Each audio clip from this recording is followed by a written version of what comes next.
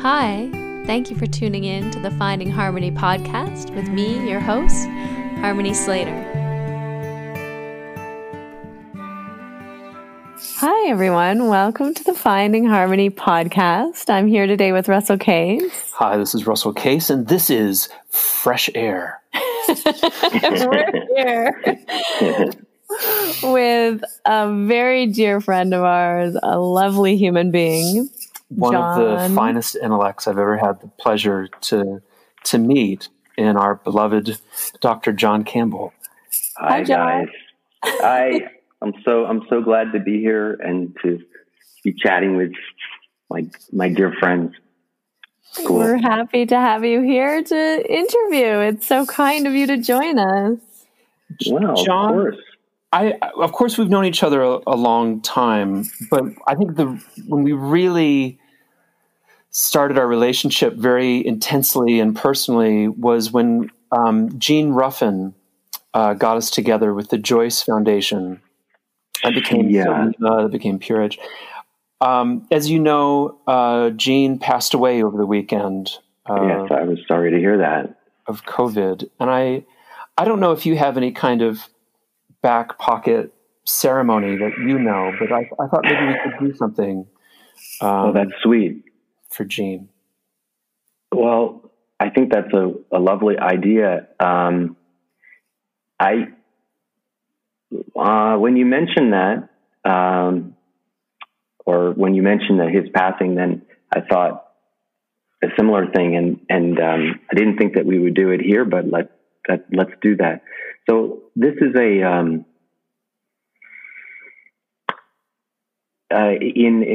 the Buddhist tradition, you have they call her goddess, but really she's a Buddhess, Tara. And Tara is a female in iconography, but she's an enlightened being, and she is said to have arisen from one of the tears out of the eye of the Bodhisattva of compassion, Avalokiteshvara. And so she is pure love and compassion and caring, and so the idea in these amazing traditions that we've been involved in one way or another, yoga traditions, is typically pretty much a broadly shared idea that when somebody passes, the body is going to shut down, but the mind can stick around for as much as even 7 days. It could be very short time. And that's why there's a lot of concern especially in the I guess you'd say the Tibetan tradition. I'm not so sure about East Asia, where you don't want to really mess around with the body too much, and you want to do prayers for this person. So prayer, I think, is the right word, and you're really it's almost like making them feel comfortable, because the mind is very disoriented once it's departed from the body, and almost in a panic because it sees itself and it has a hard time letting go. I'm sure you guys probably had that experience of being with somebody right at the end of their life, and they can hold on, and sometimes it's necessary they have to feel they have the permission, and that will often come, from a loved one being there who is no longer wailing and weeping, but is saying, "It's okay. You're okay. It's just another journey."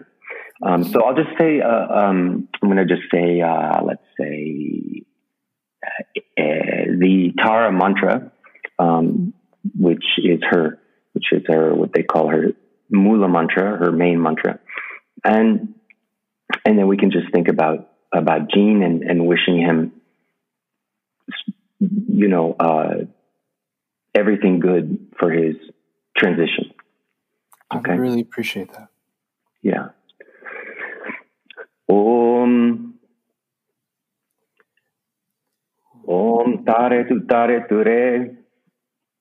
Ayurpunye jnana pushtim kuru ye swaha. Om taritu taritu re mama ayurpunye jnana pushtim kuru ye swaha. Om taritu taritu re mama ayurpunye jnana pushtim kuru ye swaha. And then you can say after me, Om Tare Tare Tuttare Tuttare Ture Ture Swaha. Swaha.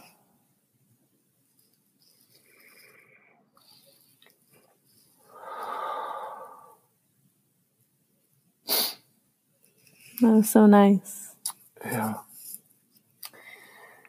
It's a huge thing to lose obviously, I mean, not like I'm saying some sage thing. I lost my father coming up on 2 years ago. Mm-hmm. Was it? Yeah, that's right. And I just was, I was so rocked by it, you know, and it was a sudden death. I mean, his passing was very sudden. And I've had to learn a lot about about things since then. I just had such a very fortunate life. Well, I don't know how fortunate it is. It just, that was I just hadn't really had anyone close to me die before that. And it also gave me a lot of perspective. I don't know if this is something we might talk about, but it gave me a lot of perspective on the kind of mentors and teachers I had been attracted to, you know, once he was gone. How so? What did you discover? Well, I mean, I think the most like most, you know, parental relationships, there was this ambivalence. I considered him to be the most gentle, decent, person, and I would get a lot of comfort from being around him. But he was also very absent. He was an alcoholic. He suffered from, you know, periodic crippling depressions, and so, you know, it was not something that we could ever.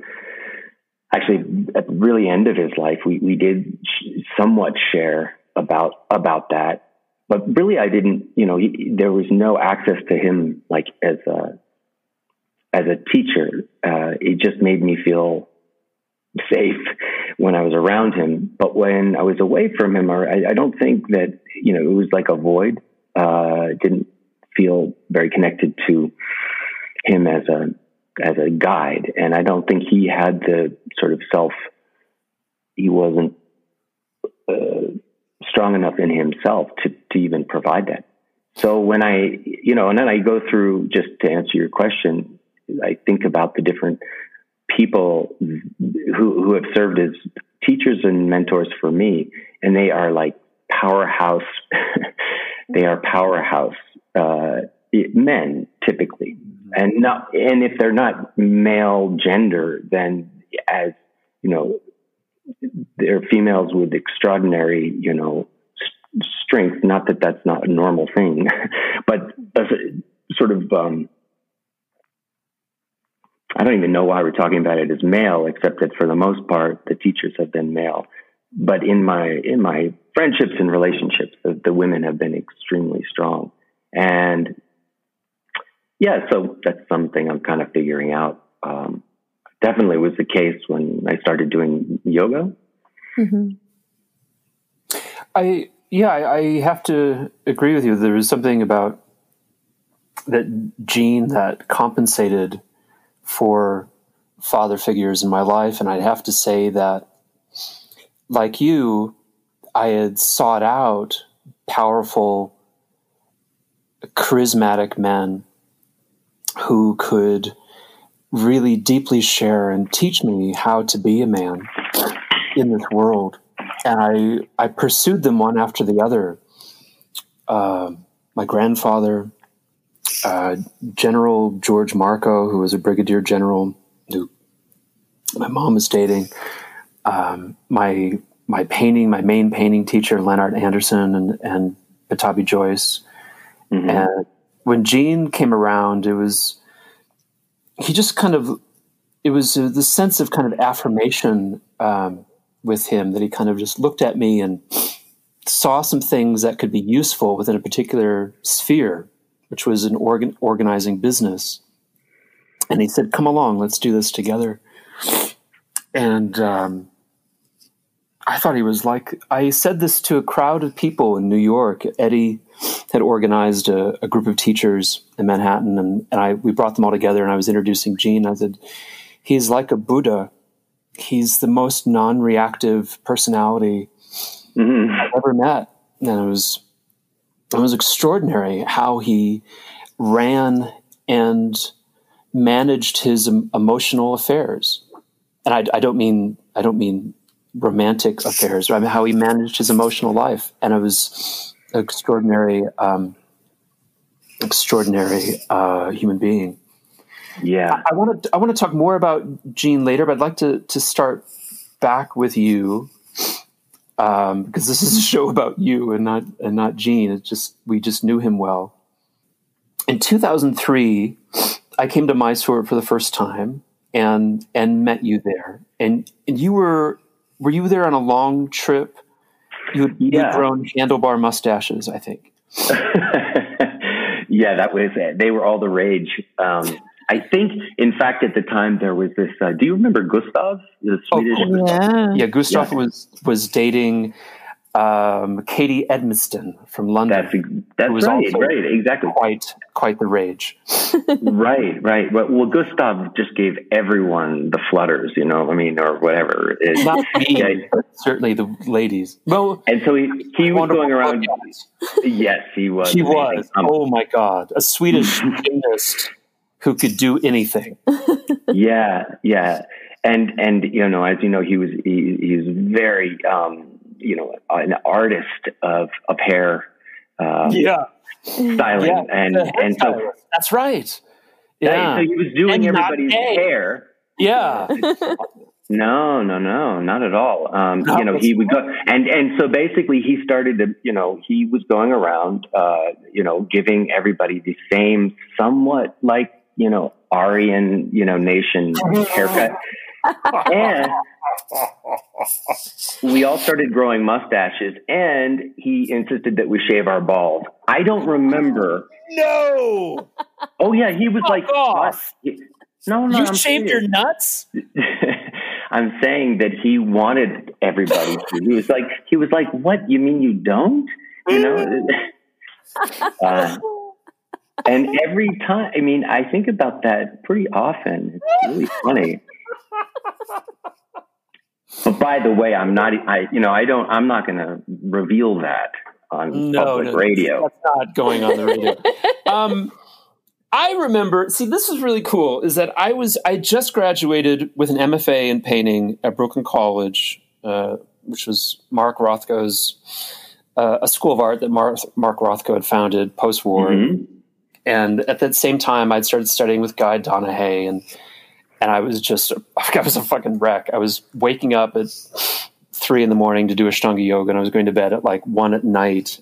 After painting all fucking day and I had 3 jobs. And at one point in the midst of all of that, we had a visiting artist who came, and she showed us picture stills of herself on stage, unknitting her own dress, mm-hmm. and then knitting them back together. And so the amazing thing about you, John, is I had seen naked pictures of your wife before meeting you. Yeah. And I had to say, I was sad not to repeat that experience. I'm sure it could be arranged, but the thing is, I'm not sure. You may, in fact, I'm almost certain you saw that. You saw not just that you saw her naked before you met me. You saw her naked before I ever met her. So, wow. But we met her on that trip. No, I didn't meet her. but I met her shortly before that, like early 97. So that's when we must have, no, you met early. What am I saying? We met in 2003, you said. 2001, 2002, something like that. Because it was... You and Claude. Well, anyway. Claude Bernard, yeah. I'm not sure of the chronology, but no, we didn't meet on that trip. I'm sorry. She and I met in 97. This is Claude Wampler, my queen, my wife that we're talking about. And so I was there probably at the time on the beginning of a pretty extended trip, because I was a graduate student at Columbia doing a PhD in Buddhist studies. And so it depends. If it was 2001, then maybe it was just another trip. 2002, I was there for the long haul, and I was not just in Mysore, but just in India generally for doing doctoral research. Part of that was happening in Mysore. And and I do remember meeting you. I think we recognized each other, the two of you. Yeah, we did. Claude and I recognized each other. I had a conversation with her outside the Shala one day, and I was saying to her like how really it was kind of brutal it was to be in the room and doing Ashtanga yoga and suffering. And I was just kind of talking to her and sharing with her the feeling. And I said, the weird thing about it is to understand that I'm also every other person in the room. And that's the weird thing. And she did a double take and she looked at me. I said, we're having a party this weekend. You should come. And so I went over and I met you at the party. We had a pizza party with you and Noah and Kimberly. And I brought my Scottish friend, Laura Smith. Yes. And it was awesome. It was awesome meeting you. And I remember you as you were doing some horrific asana, like maybe Kapala asana or Buddhasana, something where you have to tear your thigh off your body with an arm bar. Right. You have to remove it completely from the body. You're right. I was working on these advanced poses then, and and what I thought about, because when you mentioned that in our correspondence recently, it suddenly popped into my mind. This whole idea about how, like in India, they have this tradition of what they call siddhas, the sort of advanced yogis and perfected and all the, or just, sadhus who do long-term austerities. They stand on one foot, or they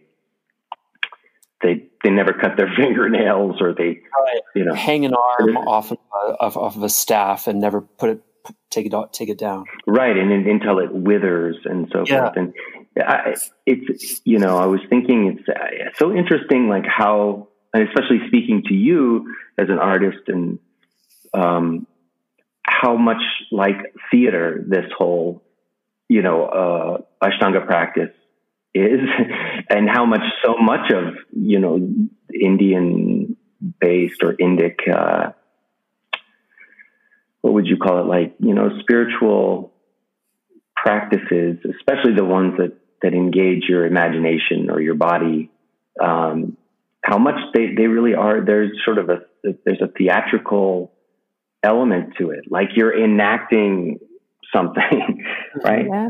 Yeah. So the arm bar over my other, you'd have to see it to believe it. But, but, that is simulating something, right? Yeah. What do you mean simulating something? Well, in the same way that, I'm not an artist, but I think about it. I'm married to an artist. In the same way that we can have an experience of, let's say, sorrow or empathy in a.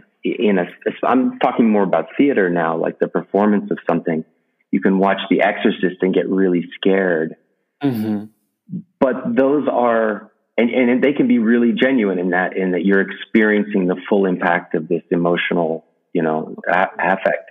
But you get to leave the theater, and it's sort of, you get to enter into this intense world, and then you leave without actually having to see someone, get possessed by the devil or, and so like theater is like that. And I've just been, because I still, in my own like interest in the yoga tradition and, spiritual traditions in India, I think, there is so much performance on the ritual side, like doing puja, making offerings, inviting a deity to be present with you, even identifying with that deity. So it's kind of like there's theater going on, and you're kind of the main actor, and you're faking it till you make it, sort of thing. Yeah.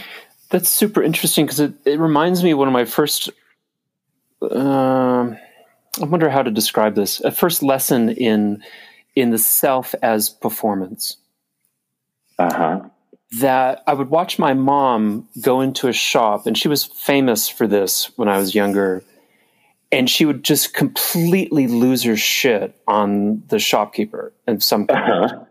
And like one time, a laundrette lady she chased her into a closet in her own shop, and then oh my God, she was enraged. And she would do the same thing to waitresses. I mean, she was really fucking hell. And then we'd walk out of the shop, and she'd be completely, straight, and we'd just go on doing something else. And I realized that she was acting. That she was using rage performatively to achieve a particular desire, and she didn't have a lot of other skills to achieve her desires, but this one really worked for her. I was like, oh, when you're using it, when you are having an emotion, you're using it because you want something to be done with it. But didn't that make you feel kind of insecure about how she interacted with you? Oh, I'm deeply insecure. Oh, okay. I just, yeah. Everyone who knows me knows. Yeah. That's part of maybe why we share so much. Maybe.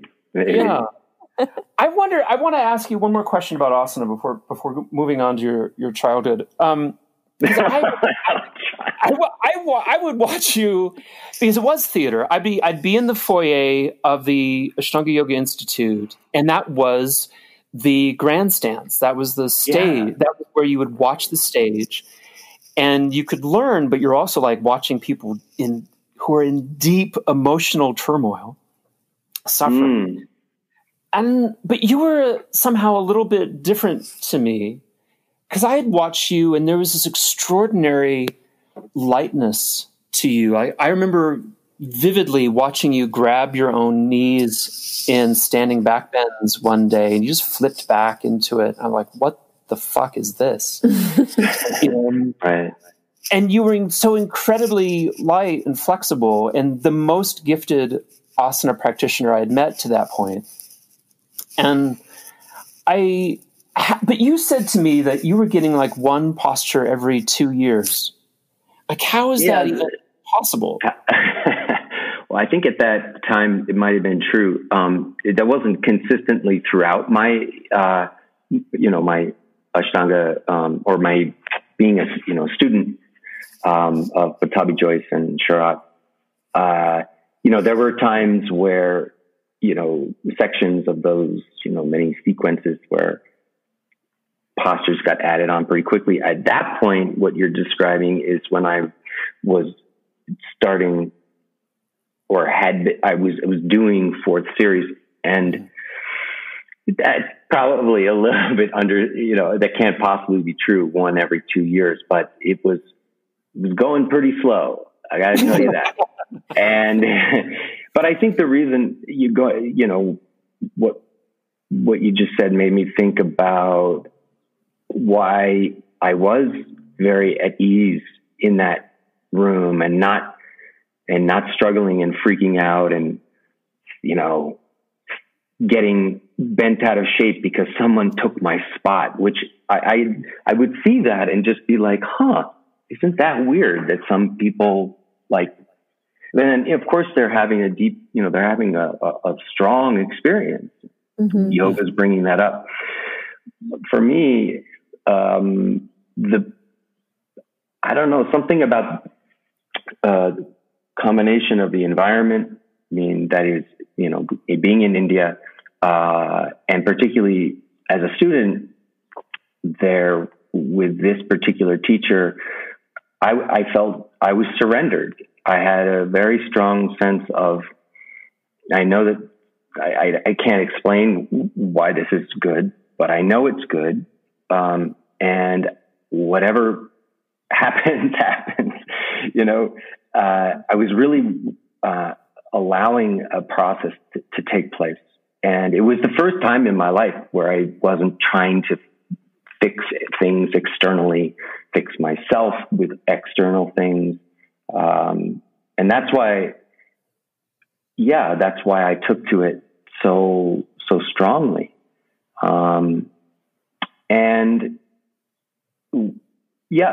That's probably what you were seeing. And even then, it's funny because of considering the time, this was in, early 2000s. And so my teacher was getting quite old at that point. He was direct, he was less and less directly teaching. He was more sort of sitting back. There were, the group of people was increasing constantly to the point where it was, it was crowd control more than teaching. Mm-hmm. And that didn't terribly much bother me, but I knew this is, for me, I'm going to have to outgrow this. Mm-hmm. I'm going to.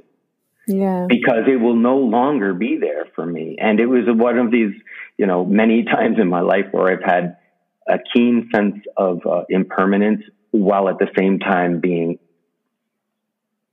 childishly and neurotically, desperate for things not to change. Mm. That's so interesting. Yeah. You describe him as your teacher. Would you Shrike Patabi Joyce, would you say that that's comprehensive? Like he was comprehensively your teacher, your guru, or was he a teacher in a more limited fashion? Yeah, that's a super interesting question to me. Is it one or the other? So, as you guys know, I've been a student of Buddhism for almost as long as a Ashtanga practitioner, and where they kind of gone hand in hand for me. And there's a really, through especially the Tibetan Buddhist tradition, huge emphasis upon,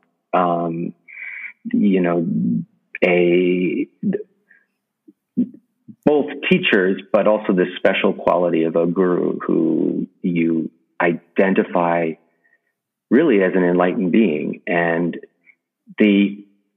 talk about faking it till you make it. You're basically practicing seeing all beings as manifestations of pure enlightenment, and you as well. Mm-hmm. But you're using a living, breathing, what would you call that? Like antenna for that. And it's a pretty intense, there is nothing comparable. In fact, outside of India, in most spiritual traditions, that kind of identification with, a living, breathing, instantiation of ultimate truth, reality, whatever, becomes heretical because, you can't just, but that's this unique thing about the South Asian spiritual traditions. Like, they're not squeamish about the enlightenment being everywhere and all places and at all times. And so that lends itself, of course, to this, this personal relationship thing. And so going back to the question, I learned through, Guruji, in so many different ways. Was he that kind of guru where I thought he was an enlightened being? Is totally whatever that means, right? He was a realized being. I guess the answer is no. And what I consider, and that was not to say that I thought less of him, and maybe I'm totally wrong, but my understanding of, his tradition, the Brahminical tradition, was that kind of guru relationship actually is quite different than how it's defined in, say, the Tibetan Buddhist tradition. So for a guru is somebody that makes, it transmits special knowledge to you, mm-hmm. and can make, to draw out of you the amazing experiences. I don't, it's like I certainly never once saw him asking people or presenting himself like, I'm God, or, if anything, he was, I don't know, maybe he was a Buddha, but, he was certainly a crypto Buddha. Because, I don't think I answered your question very well, but basically I think through him and through my, what opened up for me through him was every, possible spiritual path that would be appropriate for me. And I think in his tradition, I mean, you normally have to be born into it. You have to be born a Brahmin. And so it's pretty radical that he and that lineage, Krishnamacharya especially, were willing to teach, non-Brahmins because, traditionally that's not supposed to happen. You have to have this sort of, have this birthright to do it. And he obviously transcended that. And I think because he knew we could never become Brahmins just by dressing right or doing this or that, he was giving us the tools to, find our own highest potential, find our own spiritual path. And that's what Ashtanga has been for me. Whether or not that's what he thought he was doing, I can't speculate. But I do know that once I started, I was practicing with him in Mysore, and then gradually started going more and more, spending more time at the monastery. And he knew I hung out with the Buddhists, and I really liked Buddhism. And he used to tease me about it. Kind of like, oh, well, because I also, I have pretty well read I was learning Sanskrit, which he inspired me to do. I was learning, certainly Hindu philosophy, which he inspired me to do. I never really got into, other than historically the Vedic tradition, which he was a master of. And so because I wasn't really, I'd come back and we could chat about, I don't know, Shankaracharya and his philosophy. And I would bring up the Buddhists, and he would just start laughing at me and be like, okay, that's fun. You'll get over it.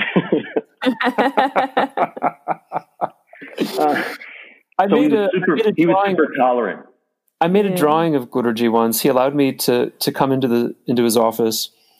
And he, like every day, he would sit there and he would read Sankara in his little book. Right. And so I sat there and I made a drawing of him reading that little book.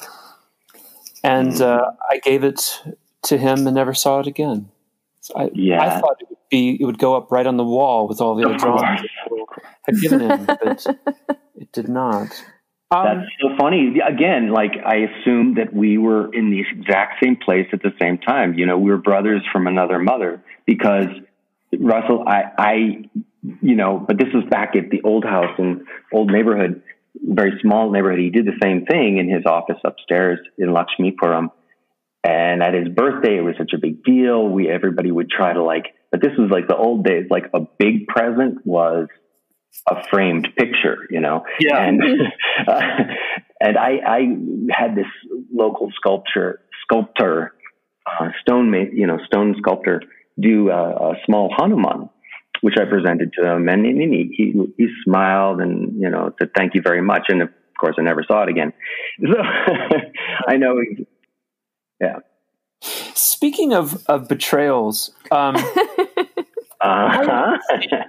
you're a part of an ancient family of Scots whose principal charm is that they kill their dinner guests. Is that correct? So I've been told. The Campbells are, and people who were massacred by the Campbells or descendants of them typically know more about the Campbells than the Campbells. Because, we were just bloodthirsty, dinner hosts, I guess. But I really don't. I've never been to Scotland. I would love to go. I know very, very little about it, or about my ancestry. I just know that it was a murderous bunch. Well, we live in Alberta, of course, which is a Scottish province. Calgary is a name for a Scottish town. Oh, okay. And it was founded by Scottish military officers, and everyone in Harmony's family is a Scot. And even last night, they do this really quite often. I'm often attacked at dinner. Normally from my liberal beliefs. So you don't relate as much to that side of the family? Or is there like an Andy Warhol side of the family that you're part of? Are you a Campbell soup guy? You're a Manhattan guy, I think. I am a Manhattan guy. No relation to the Campbell soup thing. I grew up in New York City, in Manhattan, because my parents, they actually moved there almost exactly when I was born. From where? Let's see. My parents met in Albany, New York. They're basically from there. And then, after college, and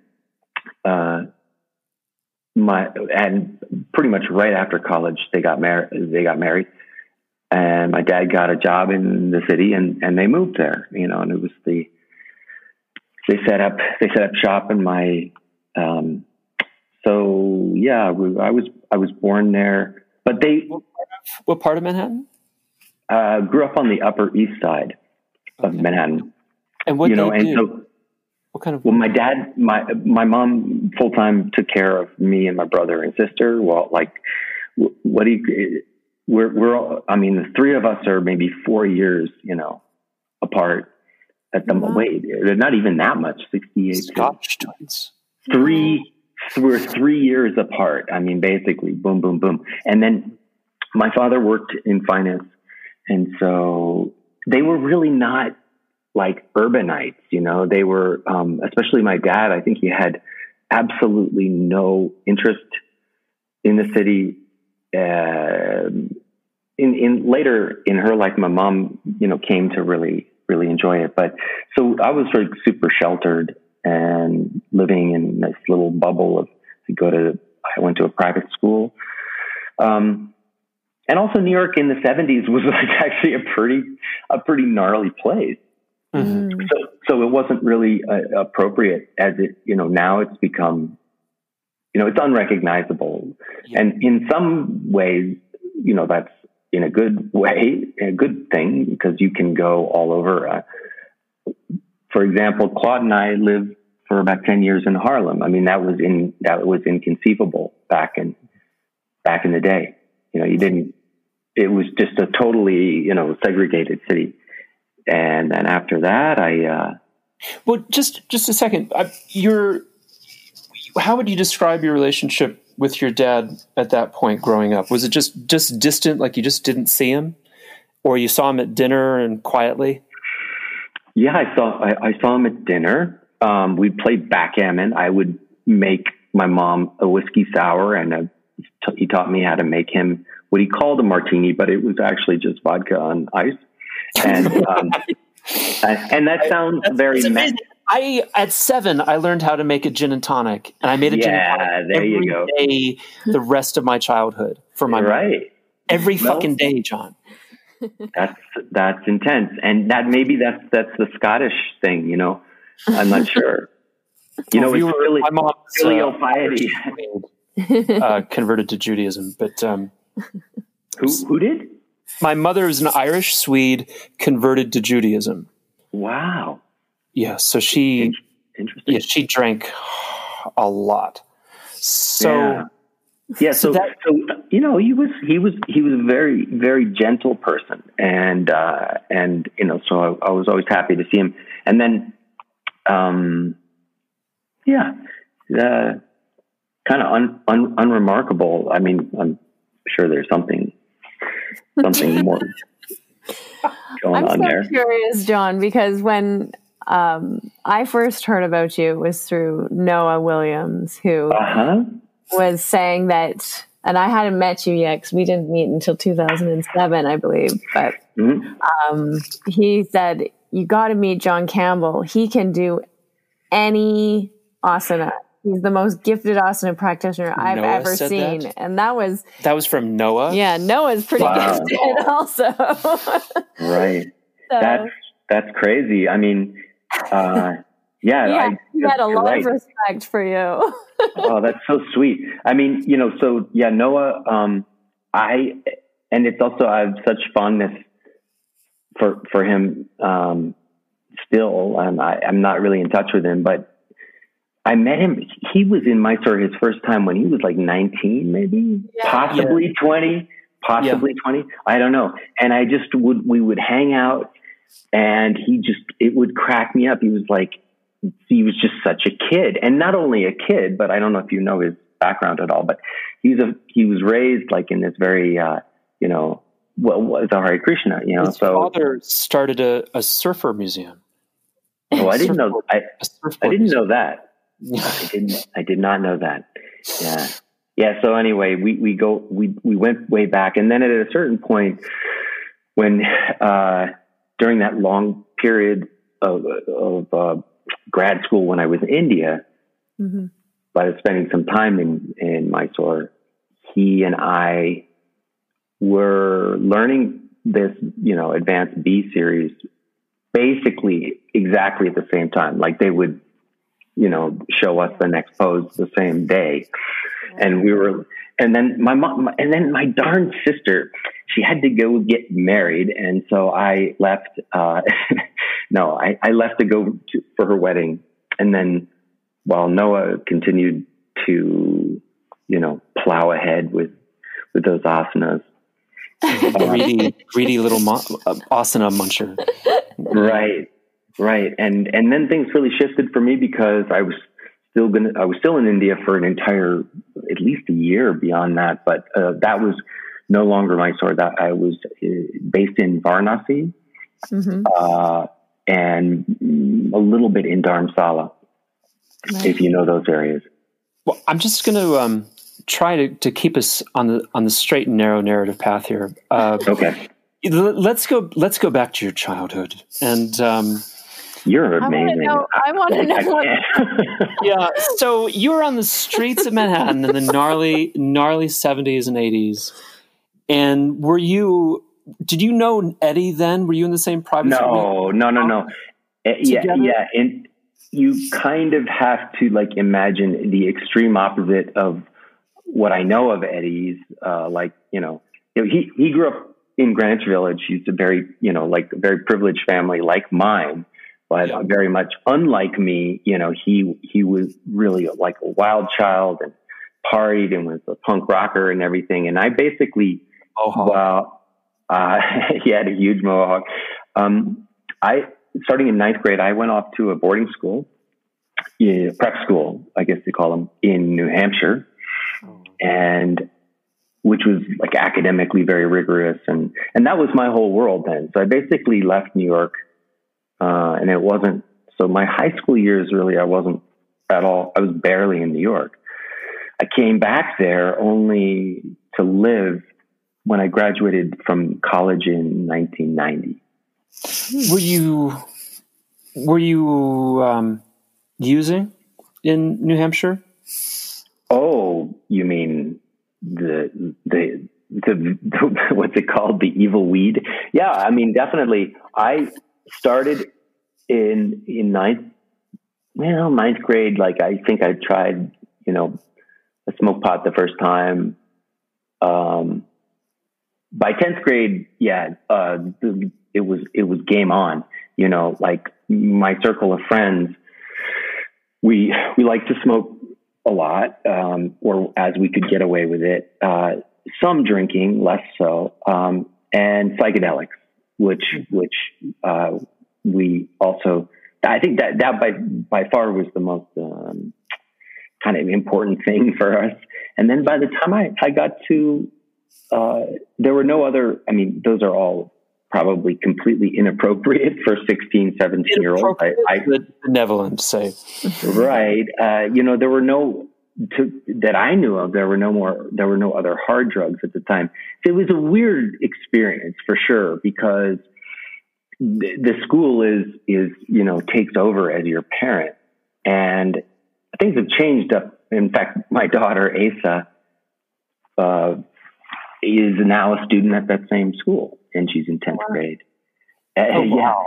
And it's changed, but it's changed so much. This was back in the day where it was like, if you could keep your head above water academically and you didn't get caught, like anything goes, because people weren't really paying attention. And so my friends and I, we were kind of this pack, we were kind of raising each other, which probably wasn't so good developmentally. I'm guessing. And then by the time I got to, like around my senior year, I never wanted to smoke pot again. It doesn't suit me. But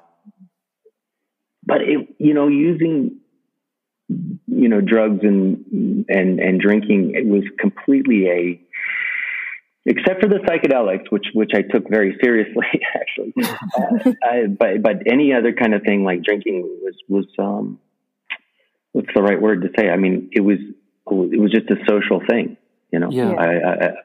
And as you know, because we were together the entire time, Russell. Yeah. You never left my side. No. Much later in my life, then these things became a major problem, and and something that I needed to address. But for whatever reason, that didn't happen then. Mm-hmm. When was the first time that it became a problem? Yeah. Oh, well, I can tell you exactly. It became a problem. These things creep up on you in all sorts of ways. In hindsight, you can see behaviors and, ways that you behaved where you were like, like in my relationships, for example, I became, was always seeking fulfillment outside of myself. And then, but specifically with the kind of things that, chemical dependence and abuse, that started around 2004. It was during this long period of time I was in India, and many years later, which is isn't that weird? Wow. And you'd already been practicing Ashtanga yoga for many years also, and like finished advanced series as well. Mm-hmm. Mm-hmm. Yeah. And my goodness. So that was this weird, anyway, that was just my story. the entire time, from the time I started Ashtanga, which was January of 1993, until... Fuck, we started at the same time, John. Well, I mean, no, it was, other than the occasional glass of wine, with dinner. But you know what? Not even then, I think that's not totally true. But it hadn't become a problem at all. I could take it or leave it. Sometimes I'd have a cup, a glass of wine. This period of time I was in India was the time, as I was saying, it was there to be working on dissertation research and writing a thesis. And I got very confused and lost, and depressed. I was in a really, in the environment itself was very isolating. I was actually a student. I was doing research and studying with some teachers right outside of Varanasi, which is in this location called Sarnath, which is a very holy pilgrimage site, as the location where the Shakyamuni Buddha gave his first teaching. And it's right outside of Varanasi. So I was basically shuttling back and forth. They're only 15 kilometers apart. And this whole, thesis thing, which every person who's ever done a long-term, dissertation, mostly, I think at some point they go kind of crazy because, I don't know, but I felt very confused and directionless. I didn't really understand what the project was anymore. I didn't understand what I should do, any kind of, what should I do next? And all of that uncertainty and confusion and isolation in this very, and also, I mean, I guess some kind of culture shock, because I'm surrounded by people. I'm in a totally alien environment, and I felt like an alien. And I think that some kind of very heavy depression came on me. But that was the time where I started dabbling in basically the pharmaceutical stuff that you can get over the counter in India. Not drinking, but other than that, we have a friend who was just shooting up ketamine in Mysore at that time. Oh, really? Wow. I don't want to embarrass him by using his name, but we both know him really well. Also an advanced practitioner who was phenomenal. But yeah. You can get as if you've spent time there, it's a bit of, it can be like the Wild West, and in that way. Now that was not, of course, it wasn't helping me, but it was making things sort of more tolerable. And then when I came back to full-time, returned to the U.S., Claude and I were together, and we decided to start a family. And Asa then was born in February of 2005. And I think that what was interesting, from pretty much that time onward, I started to have struggles with wanting to change the way I felt by some artificial means. It became imperative, I was, it's just basically you would generally, it's pretty unscientific, but I would say untreated alcoholism, I do. And that kind of progressed because I wasn't willing to deal with it. I was in the last stages of my divorce. Actually, I'm sorry. I was in the last stages of my marriage and about to initiate a divorce when I had to go to France with my in-laws for 2 weeks in the summer of, I guess, 2016, 2015. And I did not want to be there. I didn't want to have anything to do with any people there. And so for the first time in my life, I started drinking anything that I could see. Yeah. And if I could see it, I would drink it. And I noticed some people around me like getting kind of excited, like, oh, we've got a live one. And they started pushing drinks at me. And my wife at the time started trying to hide drinks from me, which I ignored, and I would just take them right back out of her hand and down it. And I would like start at like 9 a.m. And I realized at that point that I had a superpower that I was not aware of. Mm-hmm. That I could drink as much as I possibly would want, and an hour later I'd be stone sober. Uh-huh. And so I was drinking like... You'd feel so sober. Yeah, I feel. What's the difference? I was so like 17, 18 glasses of champagne or wine in the day, because I started early. And every time, like at like 30, 45 minutes go by, I'm fucking sober again. Fucking hell. I'm going to keep drinking. And I didn't know this about myself because I thought my father was an alcoholic. I'm not going to drink. And I'd have like a glass of champagne at my wedding for the first time. It was like, wow, I'm tipsy. And so I always kind of thought that, I was a lightweight drinker. And then I discovered this thing. It's like, yeah, it hits me really hard for about 15 minutes, but then it goes away. And I came home and I called my mom. I said, there's something about me that I didn't know. What the fuck is this? And that's when she told me that she had never seen a man consume as much alcohol and be straight and sober as my father. Uh-huh. And I had no idea about this. And I was just suddenly I'm 41. And it was a late career discovery that I'm aware is an incredibly dangerous discovery to make. Mm-hmm. Well, is that proven like, I don't know, problematic for you since then? Or you just now know that you have to be cautious? I am aware that I've kind of broken something, and that if it's next to me, I'm going to say yes to it. And like, that was never the case before. I could always kind of say no before. Yeah. But I'm now aware that like, I don't want to say no.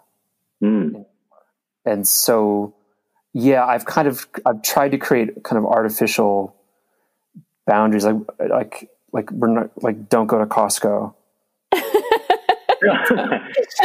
Don't go to Trader Joe's. Like there are places like to avoid unless I want to come home with like 8 bottles of But it was on sale. It was like, Trader Joe's is the fucking worst. Does that resonate with you at all? Is that something that? Oh yeah, definitely. I mean, I think, it is a progressive, thing. And especially it's a whole, I think the best clinical description of it is it's a, bio, psycho, social, spiritual disorder, which is why, medical science can't really nail it down, honestly. Because, even with something that, the darkest of and most addictive of all, substances, heroin,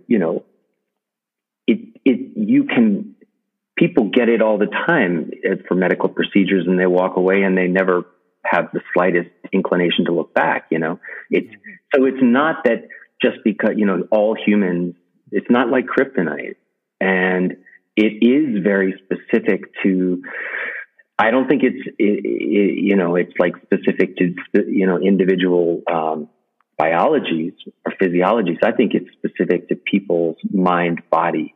And when because of who they are, the kind of person they are, when they're presented with this possibility, it's just like what we've always been taught in yoga. Two people enter the same room, they see two different things because of their own minds. It is our mind that is manifesting our reality, and that's completely the case, I think, for substances, because once you have some feeling of lack or need that isn't being fulfilled anywhere else, and then you discover this becomes your solution. For another person, it is not a solution because they don't have that need and they don't have that expectation. So it is, and then of course, if you keep indulging it, then it does become physiological. You get dependence and blah, blah, blah. But I think what you're saying, it's very familiar to me, because what I discovered about myself is that I didn't really want to drink and get out of control, or use and get out of control. I just wanted to just be that way all the time and just maintain. Now that was never possible. So then it was unacceptable, and it what's the right word? That entered into the worst and kind of most toxic period of it, which is that it always involves deceit, lying in order to control. So I'm controlling, what people know about me, and more retreating into this double world. I'm going to control people's perception of me. And I just started to operate in the world like that. That was like my default mode of operating in the world. And, there are a lot of, I don't know. I will just finish that line of thought by saying,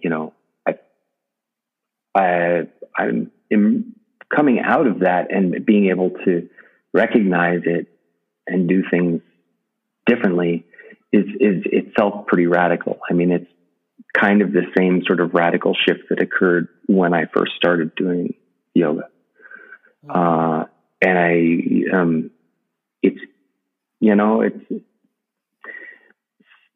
It's taken me a very long time to get to this point, and there's all sorts of reasons maybe why that's the case. But if we could bring it back to yoga for a moment, I think that the thing, it's probably a whole lot more common than, well, maybe not more common than but more common than people think, that people who get super deeply involved in some sort of practice that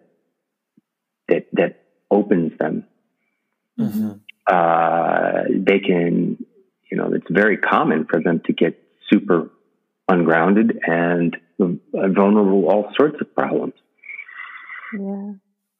I'm curious, something you said about after you and Claude had your daughter, and there was a feeling or a tendency to want to maybe escape or numb, or you just wanted to feel a certain way. And so then you wanted to control the way you felt. Yeah. The way you felt, you said. And, mm-hmm. and I'm curious, do you think that the asana practice, when you first came to it, and you went so deep with it, and it was so much a part of your daily experience in your life, did that also have that same quality about it, that it was giving you a sense that you could control the way you were feeling in your life?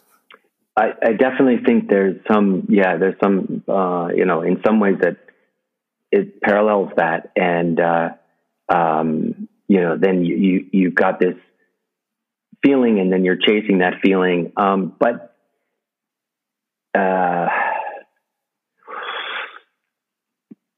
I think this, gets into something that I wanted to talk to you guys about, which is that I do think I was even aware that how powerfully, transformative the Ashtanga practice that I was learning from Pattabhi Jois was. And, because I was really deeply doing it, but how at the same time, at least for me, how inadequate it was as a one-stop shopping way of life or spiritual path.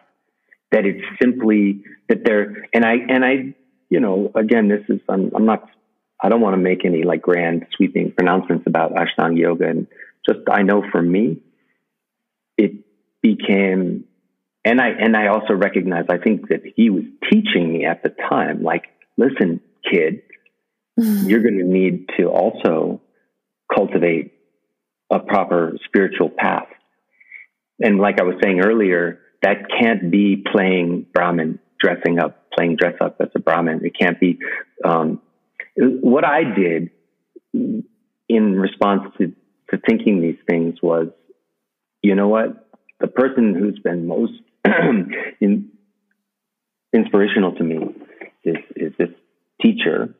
He's a Sanskrit scholar. I'm going to become one. He's got a family. I'm going to get one. He's really like, you know, a teacher. That's what I'm going to do. I mean, I basically, like I said, this was like a father figure issue, which I then eventually transferred onto somebody else. Yeah. Mm-hmm. But it was outwardly oriented. So I'm having this profound, you know, internal experience, because that's what the yoga actually does to you if you're doing it well, as you know. Mm-hmm. But that profound internal experience then, it makes you very vulnerable. Like you're, you know, that vulnerable, raw exposed sense of self can easily latch on to something, whatever it is, you know, whatever's available. Yeah. If you're not, you know, properly taking care of it. So, that is properly taking care of the self. So I'm not saying that he didn't teach us the right things. I think he was teaching me exactly in the right way. And I was just,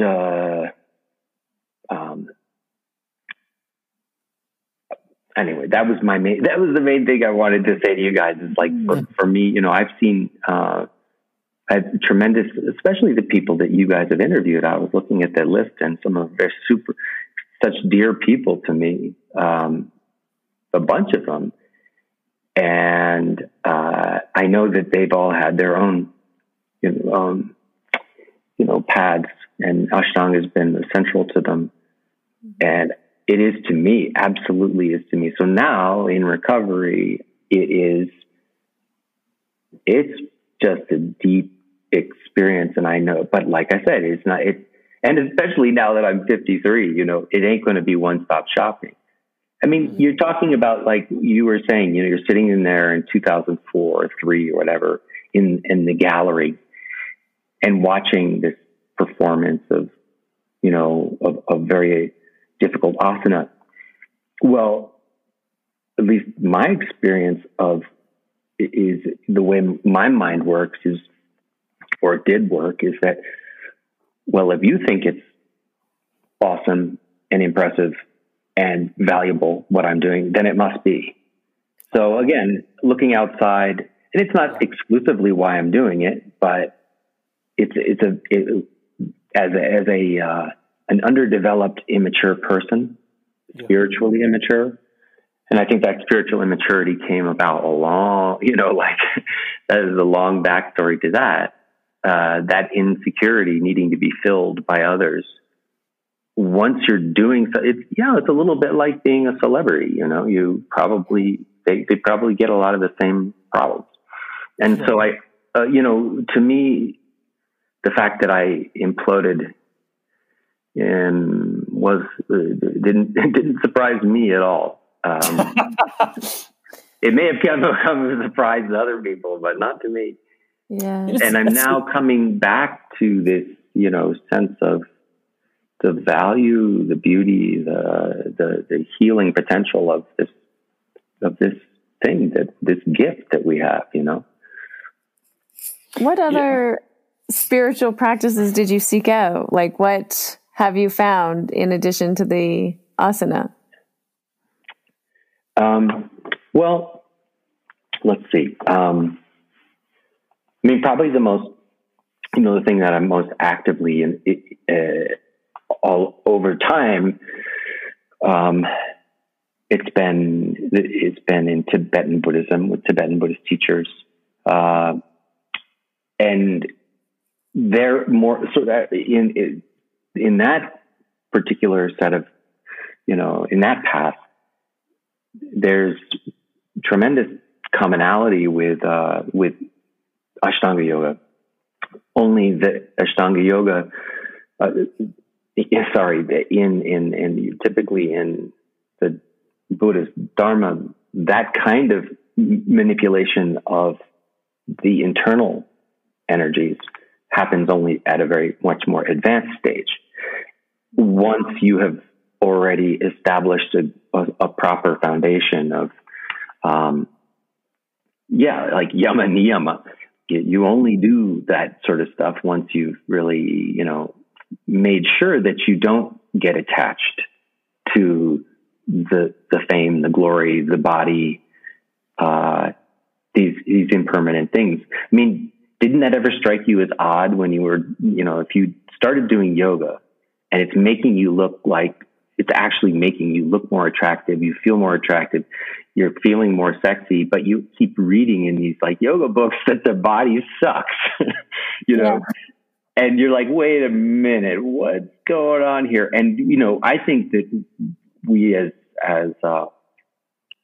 not Westerners per se, but, modern people, we are so profoundly attached to the external. We don't even, so given you give us an inch, we'll take a mile when it comes to embracing the external. That's amazing, because I was thinking about that I remember one time in like 2005 or 6, I was in the second series class and I was doing the practice, and I remember looking over into the audience, that audience place in the foyer, and seeing Natalie Portman. And I was like, oh, that's Natalie Portman. Huh. And I finished my practice and I came out and she walked up to me and said, wow, you're amazing. And that kind of affirmation, that kind of balloon of ego, you can really kind of ride that for a long time, thinking that you're really pretty good. But it's as you're saying, it's the kind of thing that if you then lose that thing in any way, can be completely devastating to your whole self model. And I think it's also true for a lot of celebrities, is that once you're no longer the star of BoJack Horseman, then your life is a total fucking mess. Right. No, it's true. And, there's no, you can't fake that sort of thing. If you're super attached to your ability to get on a, yoga mat and blast out this or that kind of practice, then you're in for a massive wake up call at some point, I think. And that's always been kind of like a sort of pet peeve of mine, is the way that yoga has been embraced, the commercialization, of course, is about the physical beauty part. And,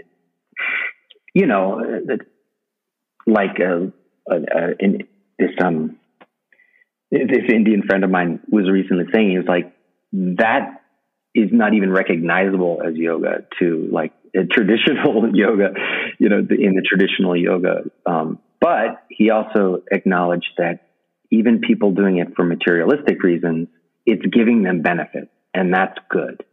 And I completely agree. I'm not going to judge.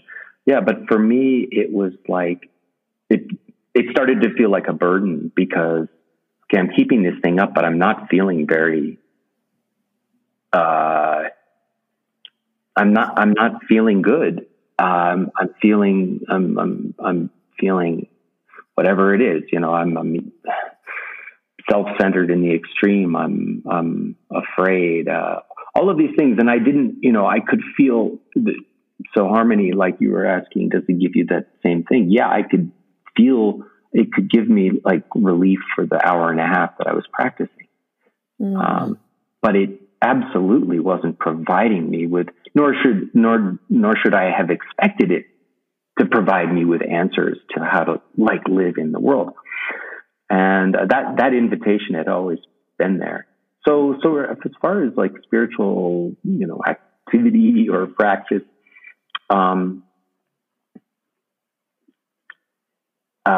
that whole disillusionment process itself was extremely heart opening to me. Disillusionment and losing, the ability to keep up appearances, so like, as Russell notes, I got, I had sort of this grand, academic career, which then, I couldn't sustain because I became more and more dysfunctional, I guess we would call it. Well, let's set that up a little bit, John. Because one of the things that one of the memories that I have of you that is most profound is I think, let's say in 2012, 2011, you were in the midst of a downward spiral. Mm-hmm. And I had picked you up from a hotel in Encinitas, and I was taking you to go train a group of teachers who were going to work for us as yoga teachers in the schools at Nancy Joyce's invitation in her school district. Uh-huh. And I picked you up, and this is important. The training was important. I had organized the entire event, and I was taking you into the school. We were having a great time, just chatting about fucking anything. And about, as we were like pulling into the driveway, you turned to me and said, "So what am I teaching about today?" And I was like, "Holy fuck. Okay. I thought you had a hang on this thing. We're gonna have you teach on the differences and similarities between yoga and meditation for the group." Mm-hmm. And you said, "Yeah, okay." And then you walked in stone cold, and maybe not sober, but stone cold, and you gave an hour and a half lecture on this subject ad hoc without any preparation. And it was a phenomenal lecture. And to me, it kind of really illustrated your intellect and your ability as a teacher. And I was floored by it, especially later when I really knew what and how, like the band, like the shape that you were in, like in what bad shape you were in as far as the day drinking. Mm-hmm. You also, in the midst of this, I mean, before that, you had, and Gene Ruffin had showed this to me, you had, through your relationship with a hedge fund manager in Greenwich, Connecticut, Paul Tudor Jones, and his wife, Sonia Jones, who had hired me as well, you had presented them with a, maybe you could tell the story better than I could, but you had presented them with an idea, a concept of creating the Contemplative Sciences Center in Virginia. Right. And you were successful in right. Them to give you $20 million to give to the school, maybe indirectly. And you had created this entire organization out of whole cloth. That still exists. I wonder, can you tell, is that accurate? Did I get any of that right?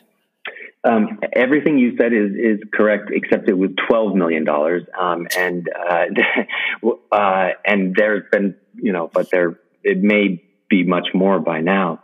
And it was, the thing. How did you even meet them in the first place? Oh, those, that family? I know exactly how.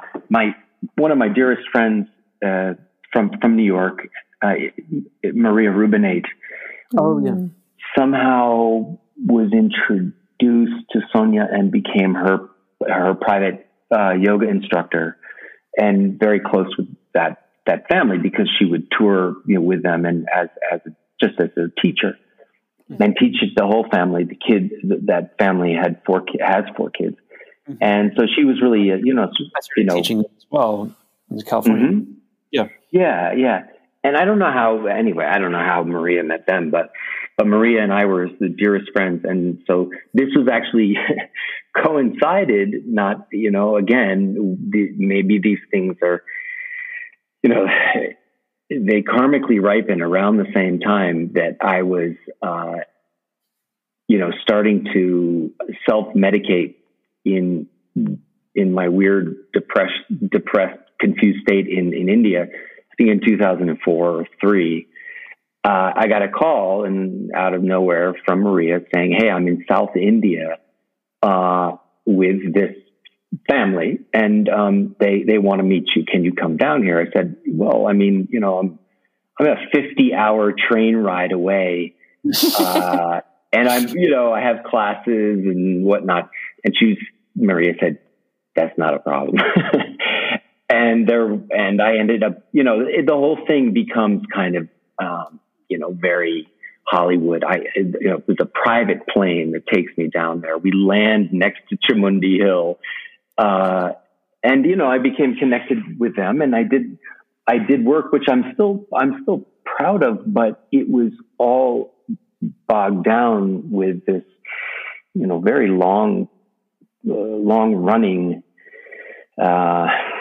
struggle that I was having. And so, you point something out when you say, like, I, just walked in cold and could talk to them. Well, I mean, a lot of that is just plain old privilege, on my side, that I was, yes, I have a good mind. And to the extent that it's any, that I've worked hard or been disciplined or something. Yeah, I've developed it. But at the same time, a lot of these things have just been handed to me. The yoga I worked incredibly hard on, and I'm just, what I'm trying to say is I'm deeply recognizing that I could get away with being a complete mess inside and yet still functioning at a high level, I guess. Mm-hmm. So, which turns out is, in the long run, is a really bad, is a real problem, because if you can continue to get by, on your wits, or your, being a white male with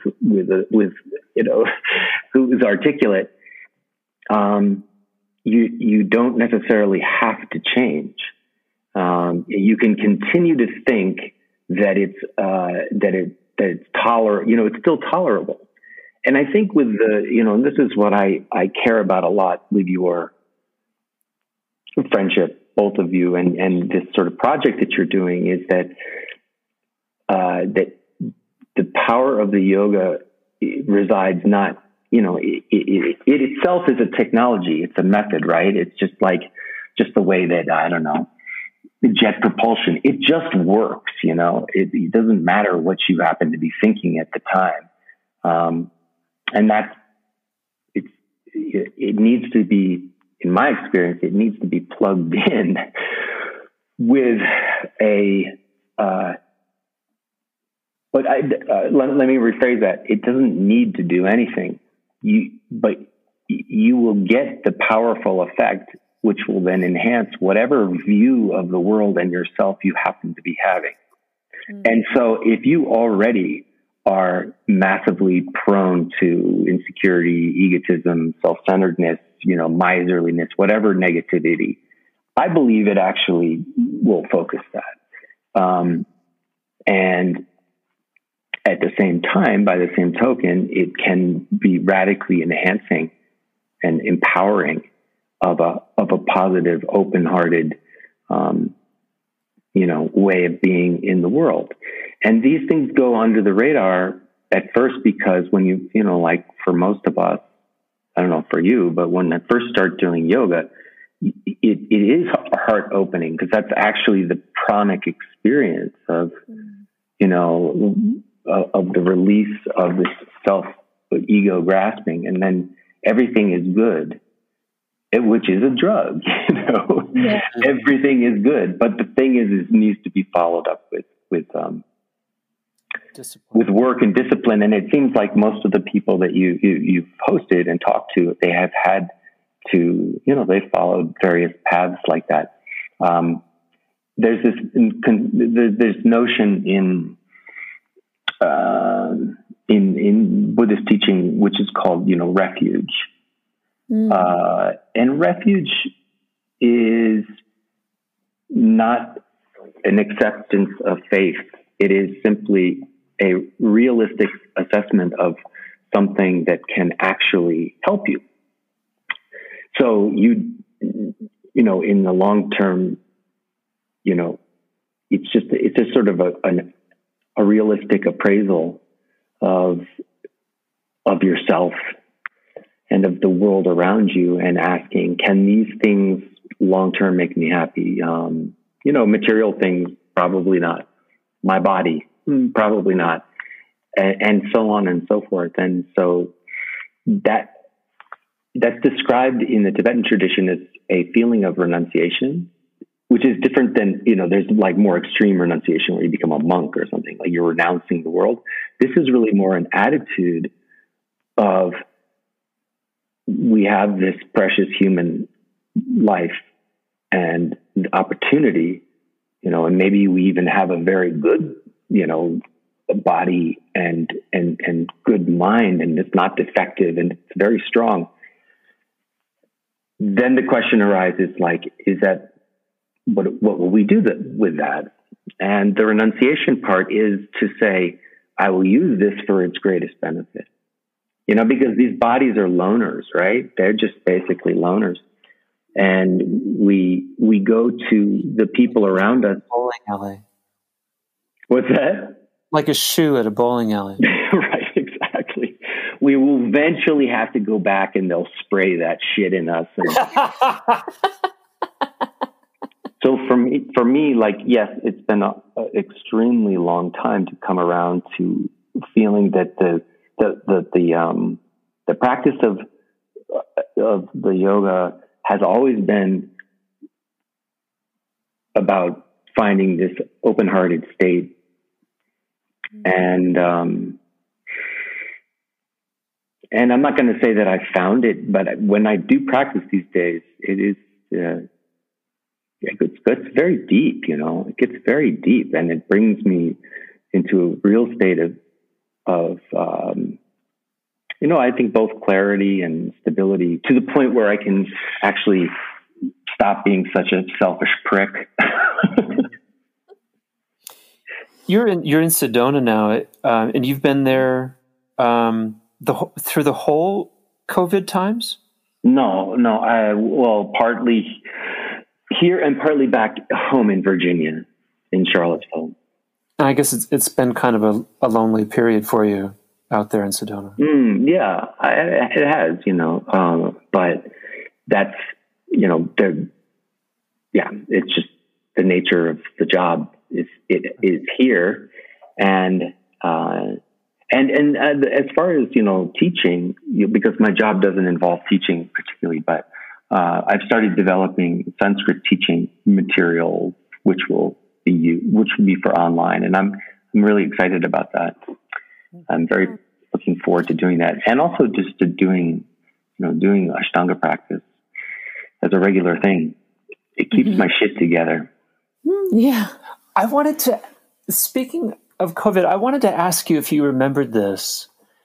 I remember after a bout of drinking that you and Jean and I had in DC, we woke up that morning and we went into the White House grounds to do a presentation on contemplative and alternative medicine to the the budgetary office, the First Lady's office, Chief of Cabinet Secretary Chris Liu, and we did a whole roundtable on yoga that day. Yeah, which is one of the more surreal and phenomenal events that you and I have been a part of.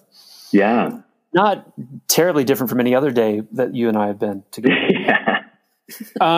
I wanted to ask you, do you remember that, like, at about towards the end of the round table, and who's that guy that you like so much, the Spectrum Dr. Harmony? Neil. John Kabat-Zinn was there, and this guy who does the Spectrum. I know who you're talking about. The heart guy. The heart guy, exactly. He was the heart. Yeah, for your heart. For vegan for your heart, yeah. Anyway, he was good. What's his name again? Oh my gosh, I don't know. I'm totally blanking. Okay, well, it'll come. We'll dig it out. We can slice it in later. But I remember that you and I were sitting there, and I had just said something about... Is it Atkins? No, it's not Atkins. That's another diet? It's a very Jewishy That's a diet that's not good for your heart. Oh, okay, sorry. No, I know who you're talking about. Yeah, and you're right. He had like a Jew fro. Yeah, he did. He was spectacularly And he's a Jewish. student of Swami Satchidananda. Yes, yeah, but he was brilliant. Yeah, so he gave a talk. If we have a moment of silence, Harmony can spend the 30 minutes. Dean Ornish. Yeah, Dean Ornish gave a talk. Ornish. And our Ashtangi friend, Tina Lagdameo, she and I had kind of put the thing together, and it was amazing. And Eddie was to your right, and you're sitting with me and Gene. Richard fucking Freeman was there for some reason. And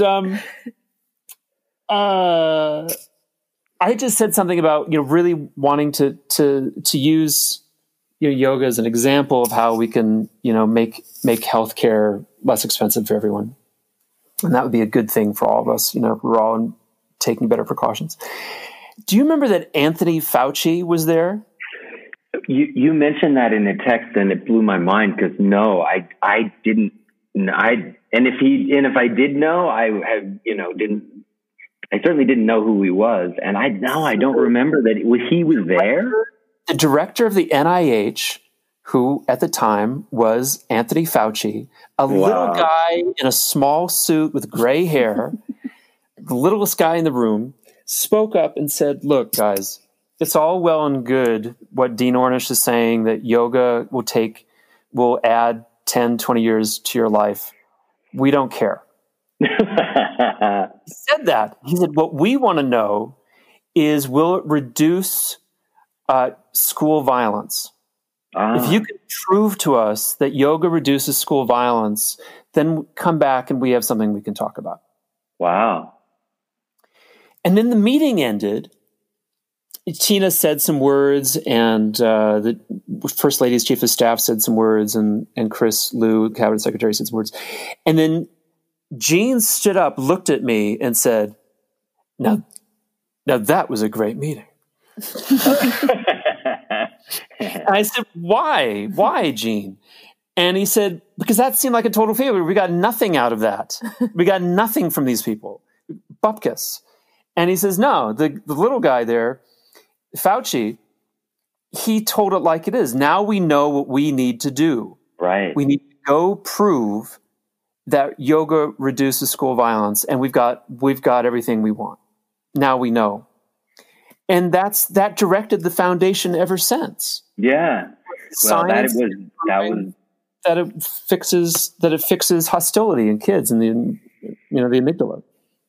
Right. And that first of all, that's a brilliant Gene anecdote, because it's exactly was his unique gift, like he could just see right through to the essence of what was happening.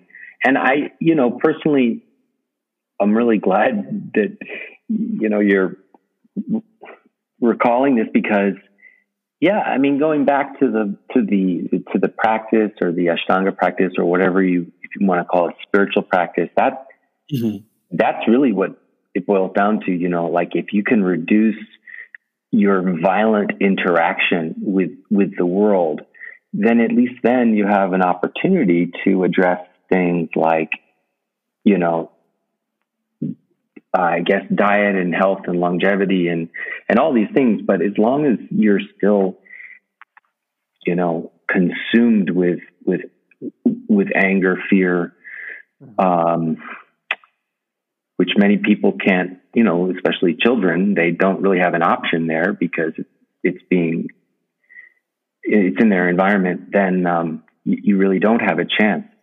So I think that's part of the value of the yoga practice that I was missing, and that I was, that I was chasing, but I was definitely missing. And that was this basic, compassion towards myself. And that was pointed out to me, by some very wise people on different occasions. They'd be like, you really shouldn't talk to yourself in that way or treat yourself like that. And I'd be like, yeah, right. But I'm too arrogant, to like take anybody's word for it. And I was so desperate to like just keep on keeping on, which eventually, didn't serve me or anybody else well. But that was an amazing event. Yeah. Really, it was so cool. Good old Anthony Fauci. Right. Yeah. Just to finish, can you tell us about the work you're doing now and who you're doing it for, and this very valuable mission that you have? Yeah, sure. So I was, as already talked about, I was in full on academia, teaching in a department of religious studies, teaching about Buddhism, Asian religion, and also working with this new foundation, this new center at the University of Virginia, the Contemplative Sciences Center, which we could talk a lot about, but I'm not involved with them currently, so probably leave that to the side. But it's just, generally kind of interdisciplinary effort through nursing and medicine and, across the university to develop, and especially as education, to develop, research paradigms for evaluating exactly what you're talking about, like how contemplative practice affects,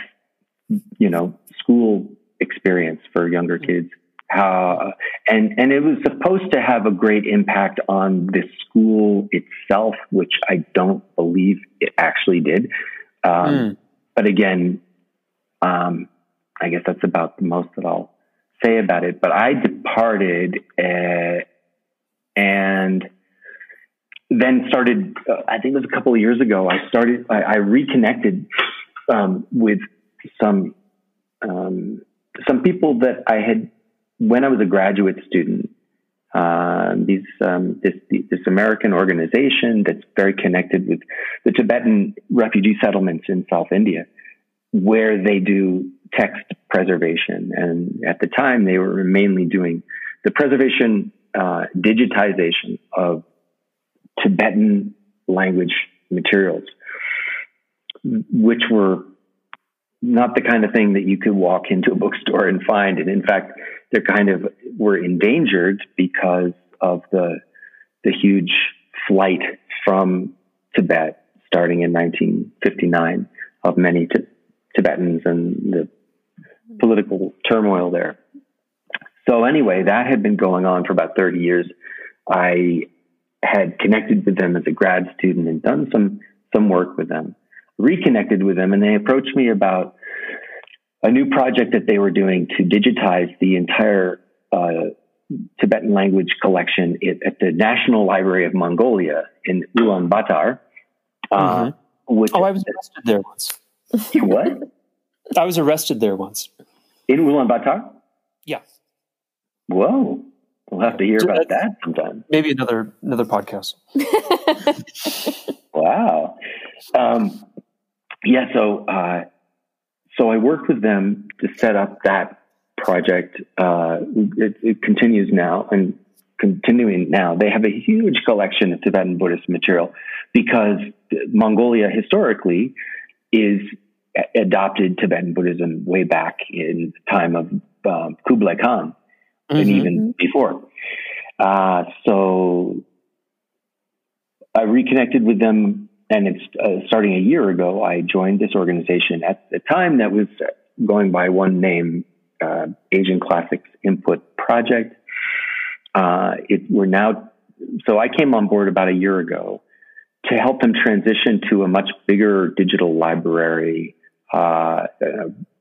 with a broader scope. So they have this very important Tibetan text, what would you call it, resource. But it's very obscure and not only really scholars know about it, and it's underutilized. They also wanted to expand into the same sort of thing with Sanskrit language. So I came on, and I'm helping basically those two efforts. One is to expand the scope of their whole mission, which is to go from narrowly just preserving Tibetan texts to a bigger digital library thing, where that is just one sort of collection, one holding. And secondly, which is my main job, is to do a lot of preservation of Sanskrit materials in South Asia, meaning Nepal and India. And so there are 3 centers which do a variety of things, like digitizing palm leaf manuscripts or whatever other kind of materials. There are millions of unpublished, unrecorded, and sort of fragile manuscripts in India and Nepal. And then also kind of and this is still just a huge work in progress, but sort of curating that in such a way that it becomes not just a resource for scholars, which of course it would, well, hopefully will be, but also more like an opportunity for people to lay people, or whatever you call them, non-scholars, to learn about the literary cultures of Asia. Right now, meaning Mongolia, Mongolia, Tibet, India, Nepal, which have been really, these are the places from which we, have received the precious teachings of yoga and Dharma, and there's plenty of other things. So I'm not sure if that was at all clear, but my day-to-day reality is, we're going to edit that down to about 20 seconds. So that's fine. We're going to spend some time on that. Okay. This is the public radio. No. And, but your day-to-day is going, what do? You wake up, what does your day look like? Oh, what does my day look like? Okay. Oh, and I should say what it's called. This is the new project is called Asian Legacy Library. My day-to-day is, checking in with my 3 centers, one in Kathmandu, one in Varanasi, and one in Kerala. Actually, I don't wake up and do that. Usually I do that at night. And then during the day, I do a lot of cataloging these days, because what we're trying to do is figure out, what collections we want to digitize, seeking out new collections. There's a huge project at the London, School of Oriental and African Studies in London. Oh yeah. SOAS. And they have a big project called the Hatha Yoga Project. And so I'm trying to reach out to different similar, scholarly projects and get them to, and collaborate with them and support their efforts. So as my experience, I think yours too, of yoga, and spiritual practice, lifestyle practice, whatever you want to call it, that we've learned about, has been enormously guided and driven by personal teachers. Mm-hmm. Like I didn't learn about how to do yoga from going to a bookstore. And I was lucky that way, right? Because it's really fucking hard to do it if you have to do it, because there are things that you aren't going to learn. And so, and I know, we share that in the Ashtanga tradition. It requires at some point the personal direction of a teacher. Mm-hmm. And that really, I think, goes for pretty much, all of these related traditions, whether it's Tibetan Buddhism or, Indian Buddhism or Sufism. Mm-hmm. Everything in South Asia, it is very oriented toward the personal relationship and lineage and being able to continue that lineage. It's not sufficient simply to have the books lying around, that doesn't keep the lineage alive. However, it is a component of it. And mm-hmm. so the bigger picture for me is to, I fell in love with yoga and basically with Pattabhi Jois and his, master, what I saw as like this, he was like a walking library, Mm-hmm. His knowledge, his scholarly knowledge and everything. And his, his devotional practices. And that gave me that first introduction to that. So I have I always loved school, and I have a deep love and reverence for learning in general. And this is just part of, helping to keep that connection vital, and hopefully to support as a resource for the teachers. I mean, like the lineage teachers, particularly in Asia, those in South Asia, and Nepal and so forth, because we just have such a debt to our teachers. That's why we say that, the lineage prayer before we do Ashtanga. That's right. So we're connecting back to it, and the book is sometimes, it's just, sits there in a shop, but if it does disappear and then people who know about it disappear, well, then that's that. Yeah. I thought that you were out of the Jivamukti scene in Manhattan, and that's how you got into Ashtanga yoga, but you weren't. How did you actually meet Pattabhi Jois? How did you actually, what was your first Ashtanga class? Yeah, so actually I do have like one connection with Jivamukti. And it has to do exactly with this. This is, okay, so you want the origin story, my Ashtanga origin story. But that was the whole point of the podcast. Oh, it was? Yeah, that's where we should have started with that. But I need to tighten this up. Okay, here goes. So in 1992, I'm living in New York, working at the Wall Street Journal, the newspaper, next door to the World Trade Center, which was standing at the time, and quite miserable with things. I didn't like what I was doing. I was very dissatisfied. A friend of mine was very ill, like our age. He had Hodgkin's disease, and so we were trying to my brother and I were trying to encourage him to do healthy things. And he said, I'll meet you down at this yoga school. I was like, great, I'll do a yoga class with you. That's no problem. He bailed, but the yoga school was Jivamukti on 2nd Avenue. Right. And so there, I'm at Jivamukti. I do the yoga class. It was so nice. Really enjoyed it. And at the same, and then I ended up going back a handful of times. While that was going on, this was late in the year of 92, another college friend of mine, also working in New York, also miserable, had decided he was going to cash in and go to India. And he was a student, or he was he was a student of Tibetan Buddhism. He's studying at a temple in New Jersey. Now, unbeknownst to me, this was the temple the center, which had been built by Robert Thurman's Lama, Mongolian, who had passed away. And that's where my friend David was learning about Tibetan Buddhism. And so he had connections in India to go study with Tibetans and blah, I had no real interest in that or anything.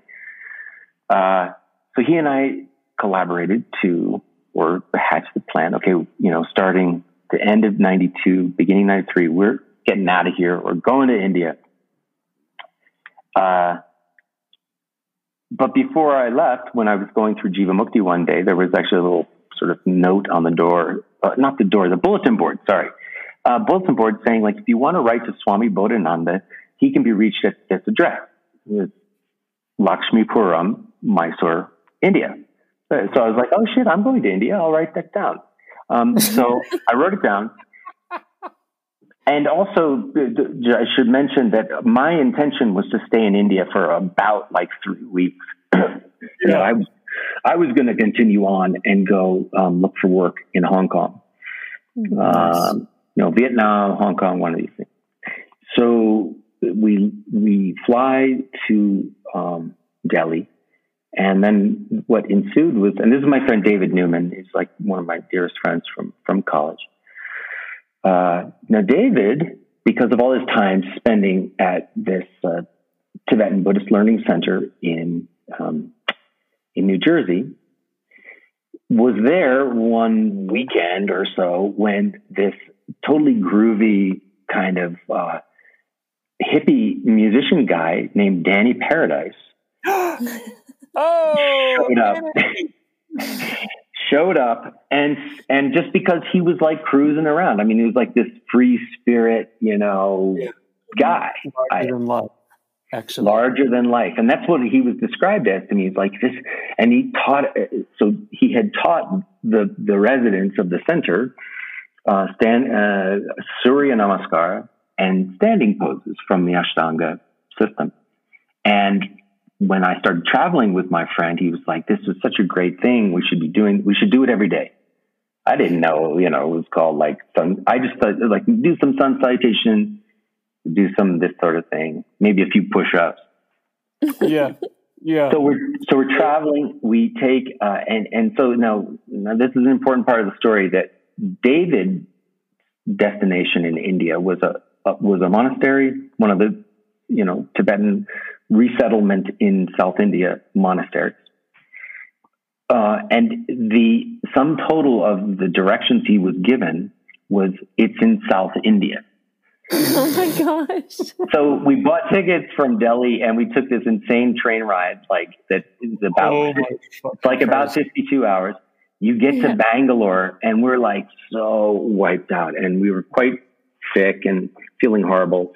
Finally, we make our way down to Mysore because, as far as we know, that's where we heard the Tibetan monasteries are. They're outside Mysore. And then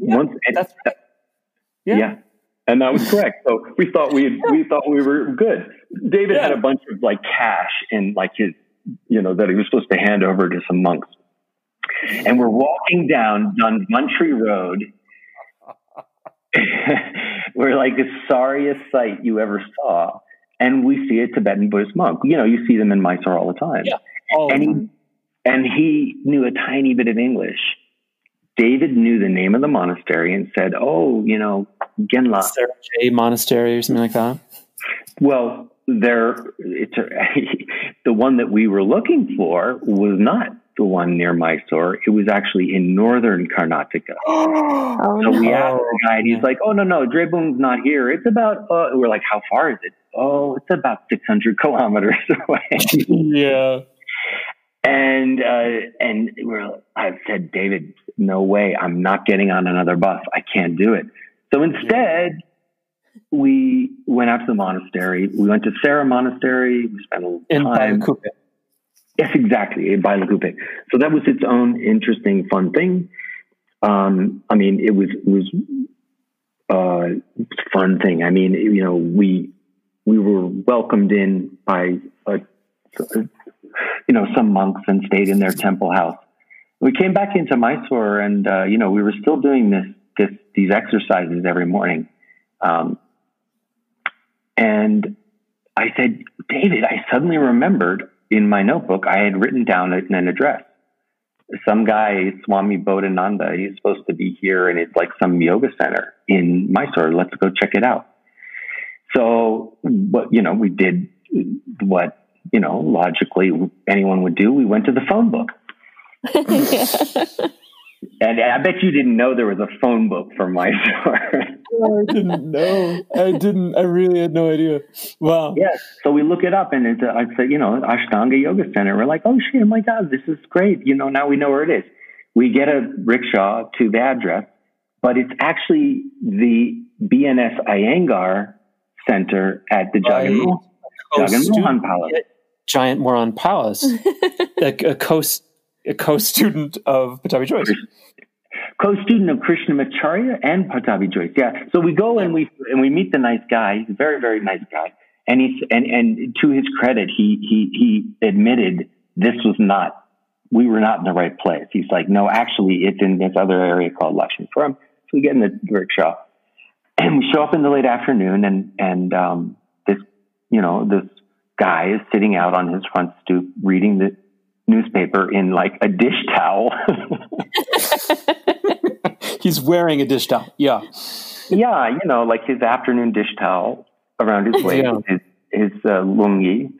And we were prepared. We had some just chocolates and gifts and fruits.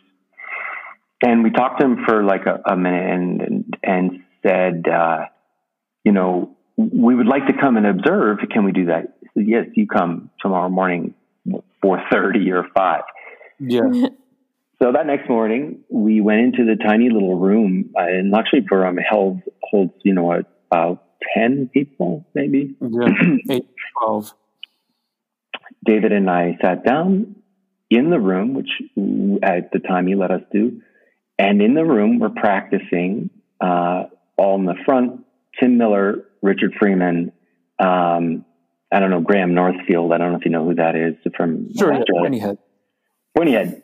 Yeah. And just back right corner was this super pale dude, ginger, in purple Speedo.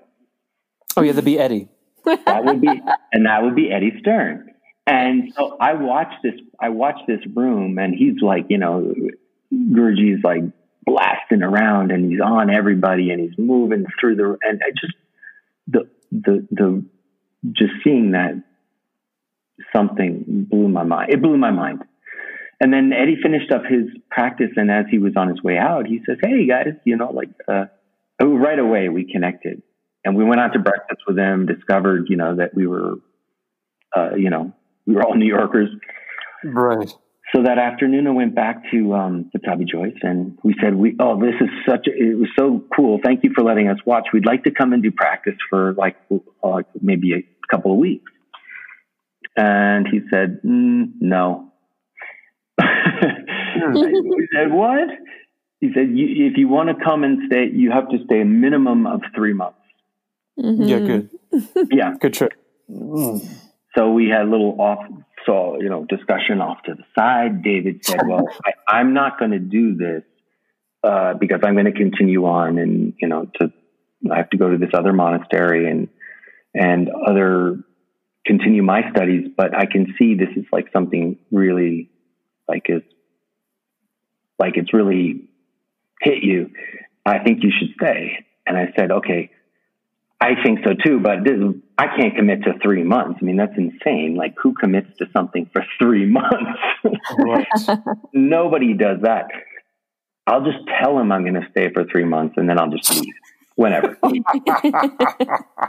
The old guy will believe me. So I told him, I said, okay, I'll stay for 3 months. When can I start? And he said, well, first you have to write me a letter. He said, you have to leave and write me a letter and request to come take practice.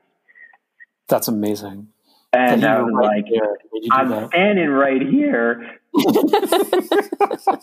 I said, well, how long? He said, well, however long it takes for the letter to get to me. Wow. So I left. I went back out to the monastery, to the Tibetan Bailakupe monastery. Took that hour-and-a-half fucking bus ride to Bailakupe. I wrote him a letter requesting permission to come and take practice. I waited a sufficient time, in like a week. Yeah. He never mentioned the letter. When I showed up, he said, fine. He took me up to his office. I paid him for a month, and then I ended up staying 7 months, and that was this roundabout way. And then from then on, I just continued to go back and forth from New York to Mysore, which then spending more time also with the Tibetan connection. I think that's a Muppet movie. Actually, the Muppets take the Tibetan connection. Yeah, exactly. I just want to say that's a beautifully elliptical and very John Campbell way of finishing the podcast with the beginning. And I want to thank you so much for sharing. You've been incredibly honest and incredibly generous with your spirit and your time and your intellect. And I love you, brother. And I love you too. And I just have to say, my honesty is simply, you drew it out of me. I feel like I've been on sodium pentothal the whole time, I could have probably lived to regret, but, no, I mean, I care a lot about you, Russell, and Harmony. I'm so glad to have met you too. I hope I get to see you guys sometime soon. And by the way, we have a brand new president. You can come back now. It's all right. Well, we heard about that. The FBI goes through, circuitous and Byzantine process for me to be allowed back in the country. But we'll see. We'll start that process now. Okay. Thank you so much, John. It was such a Thank you, guys. pleasure. Thank you for having me. Love you both. Love you too. Thanks for listening to this episode of Finding Harmony with me, your host, Harmony Slater. You can find out more information on my website, harmonyslater.com, and I look forward to connecting with you again soon.